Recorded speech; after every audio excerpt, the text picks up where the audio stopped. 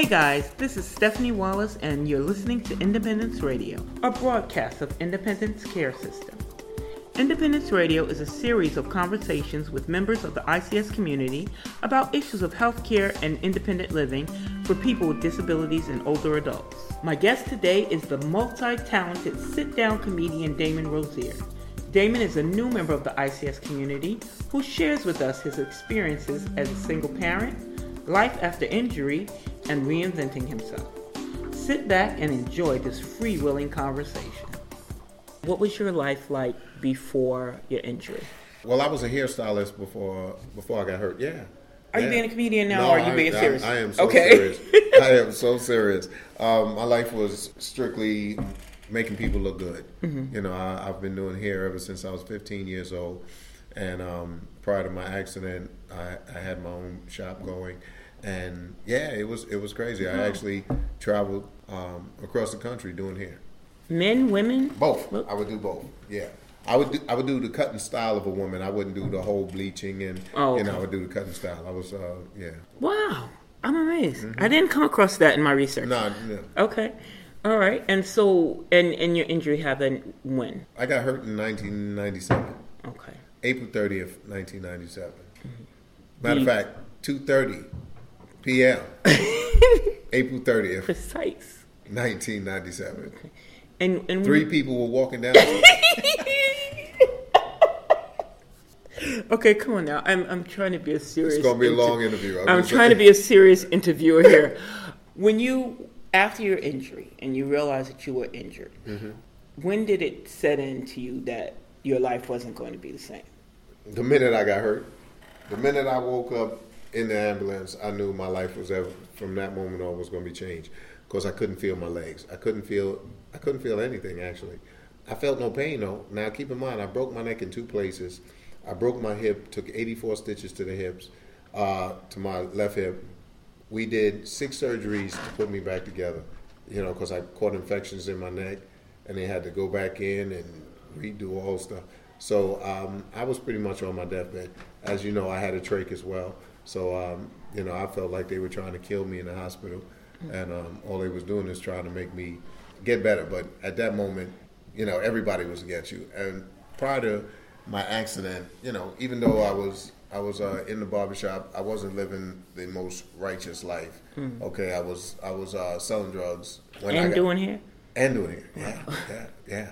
It went hand in hand back at that time. And what happened was, after I got injured and I was in the ICU, I was by myself.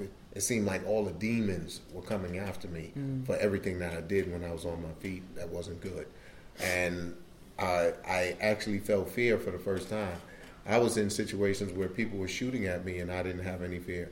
But then here I am in this febrile state because I couldn't do anything. They had to do everything for me. Couldn't relieve my bowels or use, or pee. So it was a major shock to my system, and trying to figure out what was next was just like terrifying. And I had to find peace, within my higher power and say, everything's going to be all right. But that came way down after I tried to commit suicide in the hospital. I failed, apparently. Please tell us about the suicide. I'm not laughing at suicide. I'm not. Well, actually, it is funny because when I sat there and thought about it, I was trying to think about all the ways I could do it. I thought about, I could ask one of my friends to bring a gun in. I could shoot myself in the head in the hospital.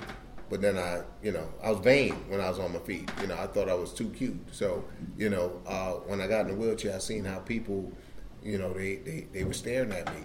And I said to myself, okay, well, if I commit suicide and I shoot myself in the head, what if I miss and I don't shoot myself correctly and I shoot off half my head? Now I'm in the wheelchair with half a head. If I thought people were going to look at me before, they really going to look at me now. Like, wow, he in the wheelchair. What a half a head? I wonder what happened to him. So I said, that's not going to be a good look. So then I thought about it. I thought of the most ingenious way, because I didn't have a razor or anything to cut my veins or whatever. I thought of the best way to commit suicide. This was the best way. I had the IV hooked up to my arm.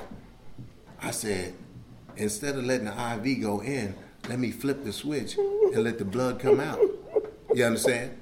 But see, if you're not a master of suicide, you don't know how this works. You understand what I'm saying? So I flipped the switch, Steph. I can't make this up. I flipped the switch. The blood started coming out, but it ain't come out the way I thought it was going to come out. It came out the way the IV goes in. Drip, drip, drip, drip. I said at this rate, it's going to take me about 8 years to die. I didn't get woozy or nothing. It was bad. I said, suicide not for me. I can't do this. Drip, drip. So I failed at suicide is what I'm trying to tell you. Because there was a bigger picture that had to come out of the whole affair. I didn't know it at that moment. And then I stopped getting selfish. I've been blessed to have 2 kids. I have 2 sons. And when I got hurt, they were 1 and 2. And all they know is daddy. I didn't even let the mother do her job. I was breastfeeding and everything. Come on, baby.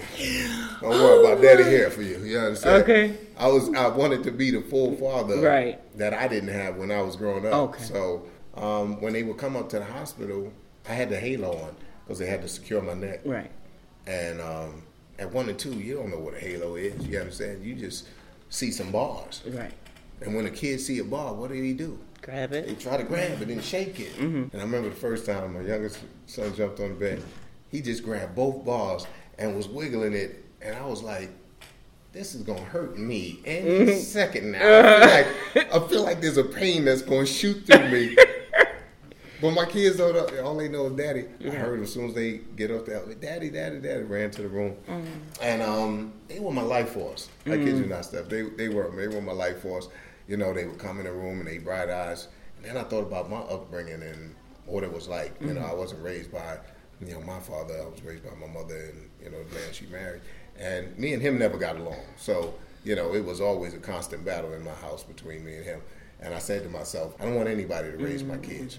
So I had to stop being selfish with the whole disabled thing. Right. I didn't, most people got time to mourn because they don't have anything. I had 2 kids that depended on me to, step up to the plate and move to the next level, or, I would be subjecting them to maybe what I went through or worse. Right. I stayed in the hospital close to a year. I just kept having complications. When they finally got me stable, they transferred me from Staten Island to Mount Sinai Hospital. That was the life force in me, going to Mount Sinai Hospital, because they catered to me. They made me feel like it's okay. But only problem is when you are in the hospital and you're around all these people taking care of you, the reality is you're going to have to leave here sooner or later. Then reality is going to smack you in your face once again. What I've truly learned from being injured is that people change. What do you mean? The people you thought that were going to be You mean the people that were in your life before? Yes. Mm-hmm. The people that were in my life before, they weren't there. They came up to the hospital, some of them that I expected to come didn't come. So that affected me in a whole lot of ways. Do you think that your injury made them uncomfortable, or they didn't know how to be in your life? Absolutely. It was like somebody going to jail and somebody don't want to go see them because they see them behind bars or whatever the case may be. So when I got injured, it was, I can't see him like this. This is not who I know. That's not Damon. You understand? That's somebody else. No, I am Damon. And I have to look in the mirror every day and see me. So if I got to see me, you're going to have to see me. And I had to push past a lot of people. A lot of people that I believed in, and, even family members, they knew me was for being a certain way. Okay. I was the dancer in my family. I was the baddest dancer in the land. You understand? So when I got hurt, everybody, they don't know how to ingest it. Right. I was engaged. My fiance left me. Yeah, she left me. She left immediately, me. Or no, it was about a year into it. A year into my injury, and she said she couldn't take it. And we all I said was, please don't leave. Don't do this to me now. I got, I cheated, but that wasn't what we were talking about. I was starting to feel sorry for you. I was feeling sorry for you. I cheated, but things came out. You understand? Okay. Yeah. Did you really cheat? No, I did cheat, and she decided she was going to deal with the fact that I was cheating and I'm in a wheelchair. And I died. That was too much. Okay. So she decided to leave. I was mad, but hey, I couldn't do nothing about it because, your mother always told you make the bed, you got to lie in it. You understand? Okay. So I lied in the bed, and she left, and, then I was in pain. Don't get it mistaken. I cried in the whole 90 yards. What really affected me when I got injured was my best friend passed away. Mm. The same time as I was about to get out the hospital. That affected me more than my kid's mother leaving. I was in for one incredible ride of torture because when he left, my mind was in so many bad places. The only thing pretty much saved me was the fact that my kids were everything. Mm. When I say everything, they were just the light. Every time they would come over, it would just, even though I was bad. When you're a man who I was to the man that I am now, we deal with different situations when you're in the wheelchair. You can't go to the bathroom the way you used to. You have to wear a leg bag. I can't cath. But I've been blessed enough that my system voids. It voids full enough that, I'm not having any bladder problems. Right. Which is a blessing. Mm-hmm. Which is a blessing. So dealing with that is probably the biggest problem of me being in a chair because I travel a lot. I have a lot of places I have to be. And in the process of my traveling, I'm always afraid that the condom's going to come off, or if I eat the wrong thing, it's not going to be good. Mm-hmm. I actually, I had the opportunity to take my youngest son to Africa when he was in middle school. If you don't know what you eat, and you shouldn't put it in your mouth. You understand what I'm saying? It's what I'm trying to tell you right now. Okay? Yeah. Okay. I'm trying to stay with the things I know. You understand? So I'm asking for spring rolls and chicken, for the whole 10 days. I'm trying to. So we went from one resort to another resort in Ghana. And when we got there, I asked for spring roll. But it wasn't a spring roll. I don't know what it was, but I know it wasn't nothing spring in that roll. You understand what I'm saying? Yes. Matter of fact, it made me spring out of my chair. You understand? Because I ate it and it was hot and something was in there. I was like, But I was all right for a minute until later on that evening. They had the little club in the little resort where we were. It was me and the teachers and some of the parents sitting around and, I'm about to buy a round of drinks for the parents and everything. About to buy the round of drinks. And my son said, he made a sound and let me know that there was somebody in there and they were trying to come out. Oh, yeah. Your demons in there. My whole left side locked up on me. Okay? It's time to go. All I know is when I felt that yang in my left side, I literally, I think I could have outran a car, how fast I ran, shot to my room in this wheelchair. It was because it was coming. And ain't nothing I could do when it comes. Right. This is war right now. And I only have seconds before this time bomb go off. You understand what I'm saying? Oh, it was bad. I felt so bad for my son. Oh, my God. Lord. Did you make it to the bathroom? No, I didn't make it to the bathroom. I made it to my bed to try to take my pants off. Okay. Well, at least you weren't in public. At least you weren't in public. It might as well be because the whole hotel knew what happened. The whole hotel was walking past my room dropping reefs because they thought somebody died in my room. You understand? Okay. But it was bad. Okay, Damon. I'm sorry. You asked. Okay, let's move on. Mm-hmm. Here we go. Okay, now we're going on to the point of you making a new life for yourself. New life.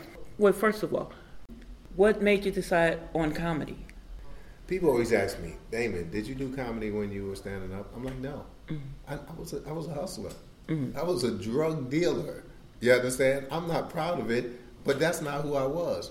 You know where comedy came from? I was angry. Mm-hmm. I was angry at society. I was angry at women. I was angry at people. I was angry about the fact that I can't go where I want to go sometimes because they have steps or the bathroom stalls are too small. I can't get in. I was angry. And my comedy came from anger. I would go to the comedy shows and I would be watching the comedians, and I'm like, wow, these guys ain't funny at all, man. You know, and I knew that was just my anger speaking, because some of them were funny. And then I would watch TV, or I would watch movies. There's nobody in wheelchairs doing anything that people are noticeable. We're like unicorns. Mm-hmm. You see us, and then you don't. Mm-hmm. You know, you see 2 or 3 of us, you're like, oh, it's a parade. Right. No, wait, I'm sorry, I have to stop you. That really happened one time. Yes. Me and my women's group, we went out one time to South GC Port. Yes. It was like 10 of us, and people were stopping us like, are you a school? Right. Are you a so-and-so? You know, what's going on? No, we just a group of girls hanging out. You know, that's it. Okay, I'm sorry, go ahead. So, you know, these were the realities of what I was dealing with. And then I said to myself, you know, I watched BET. They had a show called Comic View that was on BET. And the history, I've never seen anybody in a wheelchair do comedy on there. So one day I'm just sitting in my living room, told a friend of mine, hey, get this video camera, take me telling these jokes. And I got to find this. I got to find this tape. This is when I first started. Unreal. So I sent the tape to BET. Never heard anything back from him. Yeah, whatever. But I tried, you know. So then I started going out to the comedy clubs, you know, going to the little comedy rooms and the open mics, and just working on my craft, and, you know, start thinking about how to formulate a joke. Because I had no clue of formulating a joke. None whatsoever. But I knew what I went through in my head, and it was funny. Now, how do I translate that to people who are not disabled and bring them into my world, and make them laugh at something they thought is taboo? Right, yeah. Totally taboo, you know. So when I first started telling jokes, ba-da-bam, and drop the punchline, they'd be like, oh. Oh. Mm-hmm. Oh. So that got me more mad. So I just started performing a lot, going to a lot of places. So I started seeing, if I work this joke this way, I'm gonna lose the and they're gonna get the laugh. Because 99% of the places that I perform are not accessible. This is stand-up comedy. Mm-hmm. They don't need a ramp. There's steps to walk up to get on stage. And I kept seeing, wow, man, everywhere I go, man, I gotta have, you know, people pick me up on stage. And so I started thinking, I was like, wow, you know, I might as well, you know, break the ice with that, because you're in shock. Mm-hmm. As an average customer who has never seen a comedian in a wheelchair, you're in shock. You here I come rolling to the stage, right. You're like, what is this? Mm-hmm. I really can't laugh at a guy in a wheelchair. Right. You know, this is what I get. But then when he put me on stage, and, you know, when a guy introducing me and the claps are not where everybody else claps were for the introduction of them, so I take that personal. Mm-hmm. So when I get on stage, I might not say nothing for a couple of seconds, just look at the crowd. Then I just tell them, apparently, y'all didn't see what I just had to do to get on this stage. Chisel. You understand? Now they, this guy got a little bass in his voice. I need to hear what he's talking about. Mm-hmm. Oh, no, I don't risk my life to come in here and tell y'all some jokes. Mm-hmm. You know? And this ain't a savory place for me to be performing at. Because, see, none of y'all look like the type of people that's going to help me if something happened in here right now. You understand? Mm-hmm. Oh, yeah. Yeah, like if a fire break out right now. Mm-hmm. Oh, I know ain't none of y'all going to help me up this stage first. I don't know. Y'all look like the type of people that's going to talk about me outside. Did he get out? I don't know. I ain't put him up there. He knew what he was getting into. You understand? He signed up for this. You understand? He knew what he was doing. He's paid to be there, right? Yeah. It ain't my job to get him off the stage. We're the two people that put him on the stage. And then depending on if I got two big guys or two small guys or whoever's living me on stage, I'm like, y'all think this is funny, man. Do you feel safe when people are... Oh, never feel safe. You understand what I'm saying? Because everybody don't know how to work the wheelchair. Right, I've been dropped on stage before I started performing. Let me explain to you how hard it is to come back from that. Mm-hmm. Now I'm laid out with my butt in the air and my wheels spinning. You understand? People really don't know how to react. Right. Wait, is he going to get up now? He really can't get up. They got to help him up. Now you look real disabled. If you ain't looked disabled before, you look really disabled now. I'm on the floor, laid out. Oh my goodness. Okay. You kind of really. I'm usually better. I know, but I'm better at this. But you kind of, it's like you came in here and giving us a performance. But this is great. Anyway, I forgot what my last question was, Dan. But okay, all right. With the comedy, where did you just get your comedy from? I get my comedy from my life. And the crazy thing is, I've never written down a joke. Really? In 12 years of doing comedy, I've never written down a joke. It all comes to my head.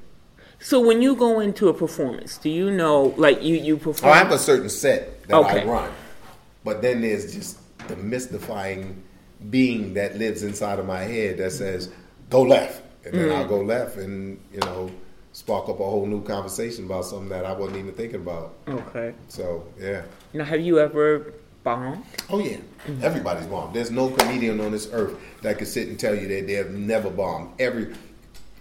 Richard Pryor bombed. Don't get no bigger than that. I actually bombed recently, which is difficult for me because I don't bomb. I know how to manipulate the crowd. So I've learned to adapt and win when I'm on stage, even when something don't work. I know how to work around it. I have a lot in my head, and I know how to manipulate depending on the type of crowd. But I was in Chicago. Chicago is a different beast.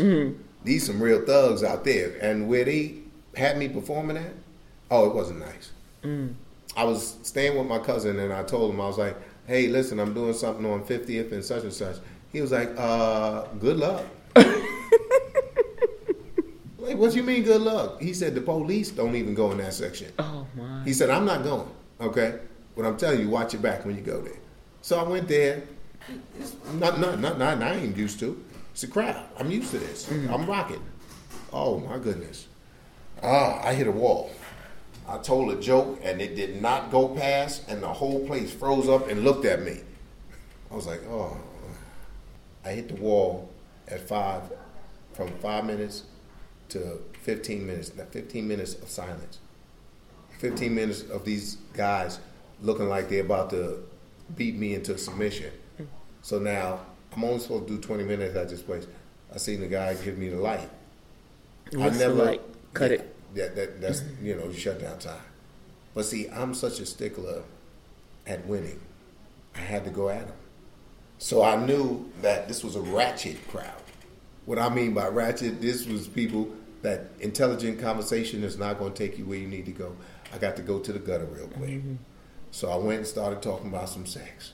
And oh boy, the crowd gave me one big burst of laughter. Hey, thank you, good night. Do you ever feel vulnerable when you're traveling and doing all that? Never. That is what has never left me. Whenever I leave and go to do what I'm doing, I don't have fear. That was in me when I was on my feet, and that came back. What about the energy from the comedy, the laughter and everything like that? Yeah, okay. It's a high. It's a high like no other. And I done been high on a few things in my life. A few things. I tried almost everything. Almost. Laughter has consumed my life. I could do this all day. So everything is methodical with me. I'm thinking about which way to attack this, which way to bring the love to the crowd. And I'm the missing link. I'm not what they expect. Right. So when they see me and then I go into my jokes, I tell a joke about my kids. Both my kids are grown now. Since I'm a comedian, now they want to try to be funny with me, try to shoot little things in with me. So I told my son the other day, I was like, "Hey, listen, I want to go to the mall, man. I want to go buy me a new pair of sneakers." You understand? I want to go get me a new pair of sneakers. He going to look at me. "Why you want to do that? The sneakers you got on still new. You ain't never walked on them, Daddy. The soles are still fresh. Matter of fact, if you want, you could take them off, put them in a box, and sell them back to yourself." I was like, "Oh, that was a good one, son. That was a good one." Now my other son, because I'm a single father, I've raised both of my kids by myself. My other son, he want double dutch. He want to jump in. His younger brother got me. Now he want to get me. He's like, oh.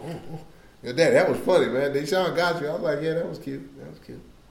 I was like, what's up? He's like, yeah, daddy, let me ask you a question. I'm like, what's up? I knew he was going to try me.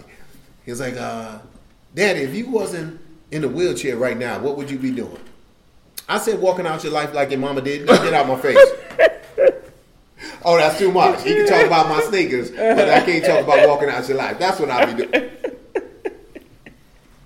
Oh, goodness. It must be fun. It must be fun living with you. Oh, my goodness. My kids are, other than having them try to clean, which they will not friggin' do. Oh, I don't know what's you're not wrong with these get kids. that. You understand? No, I got beat into submission behind not cleaning as a kid. Mm-hmm. You understand? So, these kids just, but other than that, they're incredible children. Oh, good. Incredible. Good. Actually, my youngest son just turned 20 a week ago, and he hit 300 on his bowling. He bowled his first perfect game. Oh, that's 300. Good. 12 strikes. I was like, yes. Because he's been bowling since 5. Okay, that's wonderful. Yeah. Last time I bowled 24. There you go. And a 5-year-old right. beat me. There you go. So I was, That's about right. and told me he was going to beat me before we went in. Yeah, so. disrespectful little kids. I know, right? You should have ran them over with your chair. That's what you should have did. It was witnesses. That's okay. Sometimes they got to need Oops, witnesses. I can't. I'm sorry. Oops, my control. I'm disabled. Right. So who inspires you? Who do you think is funny? God inspires me because I know without God I am absolutely nothing. He is my motivator, my energizer. Everything that I believe in comes from my giving myself and saying, God, I'm sorry for the things that I've done. You understand? Help me. I never get on stage without praying. Every time I get on stage, I pray because I didn't have this gift. I try to hurt people on my feet. Now I go from that to this, so it's got to be a gift, And I could have been bitter. It could have went so many ways, and nobody. If I went bitter, nobody would have felt bad because they, of my circumstances. He has the right to be bitter. Right.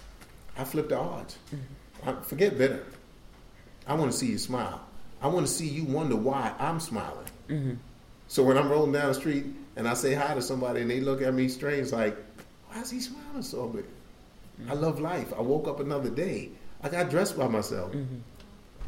I know people in my situation that don't have that ability. Right. They need somebody around them 24 hours a day. Now I have a home attendant that comes and helps me out. You understand? Because I need help with some things. I need help with some things. But realistically, it's just a good combination. When I got to get on these streets, I don't have nobody. I got to do what I got to do. So anybody who can make my life just a little bit easier, I'm so thankful for. What this summer? What do you have? Oh, my birthday party. Every year I do a yacht party. Yeah. I don't have P. Diddy money, but I'm a live my life to the fullest. Last year we had a double-decker yacht leaving to go around the city. It was like crazy on there. Everybody partied till like it was over. Like it was 1999. Like the world was going to end the next day, and we're going to live tonight to the fullest. So August 6th is my next birthday party. August 10th is my actual birthday, but it falls on a Wednesday, so we're doing it August 6th. So we out on a triple-decker yacht leaving from Queens. Okay. And how would people get tickets for that? They can contact me, hit me up on my website. My website is www.damonrozier.com. Or you can call DamonRozier.com. DamonRozier.com, absolutely. But I always got to try to spell that last name. People mess my last name up. And then they can call me. My number is 917-686-3624. Once again, that's 917-686-3624. We have tickets on deck. Actually, tickets are $40 now up until July and $50 after July. Okay, and tell us a little bit about your book. Oh man, Surviving the Game of Life. That's the story of my life. It takes you back from when I was a kid and what I went through as a child, with the whole abusive home and everything, and what forced me into the streets, and what forced me into the drug life, and what forced me into, this to the penitentiary. Spent some years in there, and then to come out and break my neck in a motorcycle. It's crazy. It's a must read. If that book does not inspire you to be better in anything that you're doing, you're just a dead person. You understand what I'm saying? You just have no emotions whatsoever. Because whenever I go through the book, I'm like, wow, I live this guy. I live this life, you know, and to come out on the shining end. I try to tell people all the time, this accident saved me. My kids would have not known who I was if I was on my feet to this day, because I was headed to death, quick, running to it, like with the gasoline on me, with the flame in my hand. I was running to it, but didn't even see it. I was saved after I broke my neck, because this made me appreciate life, value people, value my children more. Because my biggest thing right now was to do exactly what I did, watch my kids grow up to be fine, intelligent, strong men. And that's where we at. Thank you, Damon. Thank I you. really appreciate it. I appreciate y'all. That was Damon Rozier, ICS member and sit-down comedian. You have been listening to Independence Radio, a broadcast of Independence Care System, a community-based nonprofit agency serving the Bronx, Brooklyn, Manhattan, and Queens, and dedicated to supporting older adults and adults with physical disabilities and chronic conditions to live at home and participate fully in community life. To learn more, visit www.icsny.org. Thanks for listening. I'm Stephanie Wallace, and you can catch my live talk show, LAID, Love and Intimacy for the Disabled, on Monday nights at 6 p.m. Eastern Time at blogtalkradio.com/LAID. Bye-bye.